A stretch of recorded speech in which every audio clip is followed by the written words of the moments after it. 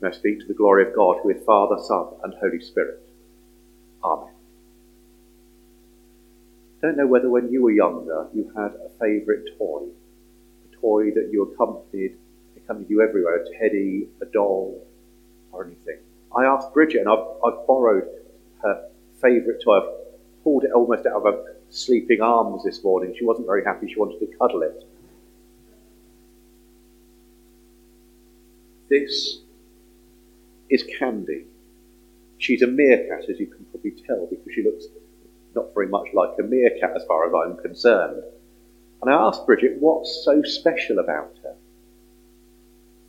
And how could she tell this is Candy over another meerkat toy, even one that looked exactly the same? And Bridget said two things. Firstly, that her hair is all sort of not very it's not very hair anymore, is it? It's all sort of softish and matted-ish. And also, she's got a broken nose. It's been super glued back in and it's falling out again.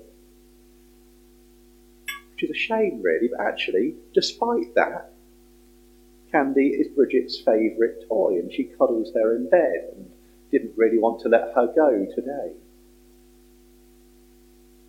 Despite the fact she's not perfect anymore, she is loved, and in fact those imperfections, are those things which identify her, which make her unique, which show you this is Candy, not someone who was made in the same factory as Candy, but hasn't gone through the same experiences, hasn't got the same knocks. Sometimes we seem to think, well, I'm not perfect. I've done things wrong. I've done things I shouldn't have done, or not done things I should have done. And so, well, would God really care about me? Would God really notice me because I'm not perfect? We hear in the Gospel reading, can you not buy 2 sparrows for a penny, yet not one falls to the ground without your Father knowing? Every hair on your head has been counted. Not a sparrow falls to the ground without God knowing. Every hair has been counted. Every bit of you is known and loved by God. The fur which is no longer particularly fur. The nose which has fallen off and been superglued on and needs to be superglued on again because the superglue wasn't good enough to attach it. Each one of us have those same things, the hair which is not quite the same as it used to be. The other wounds, part of life. It is part of who we are.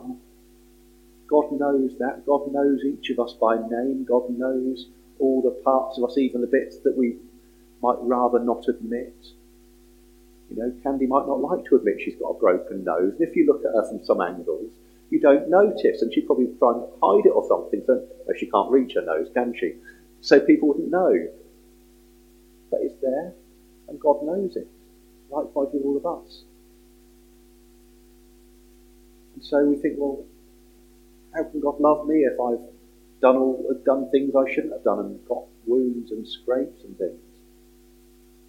Archbishop Fulton J. Sheen, an American bishop from the last century, said, he came to put a harlot above a Pharisee. I can't say this in an American accent. A penitent robber above a high priest, and a prodigal son above his exemplary brother. To all the phonies and fakers who would say they could not join the church because his church was not holy enough, he would ask, how holy must the church be before you will enter into it? If the church were as holy as they wanted it to be, they would never be allowed into it. Our blessed Lord brought a religion where the admission of sin is the condition of coming to him.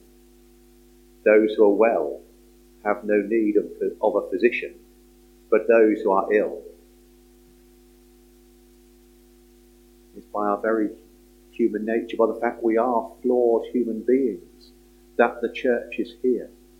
It's because we are not perfect that Jesus reaches out to us.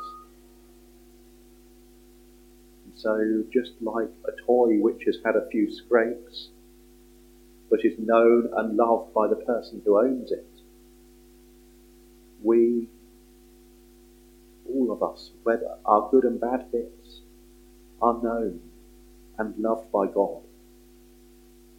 Not one sparrow falls to the ground without your Father knowing. Every hair on your head has been counted. And God loves you for it. In the name of the Father, and of the Son, and of the Holy Spirit. Amen.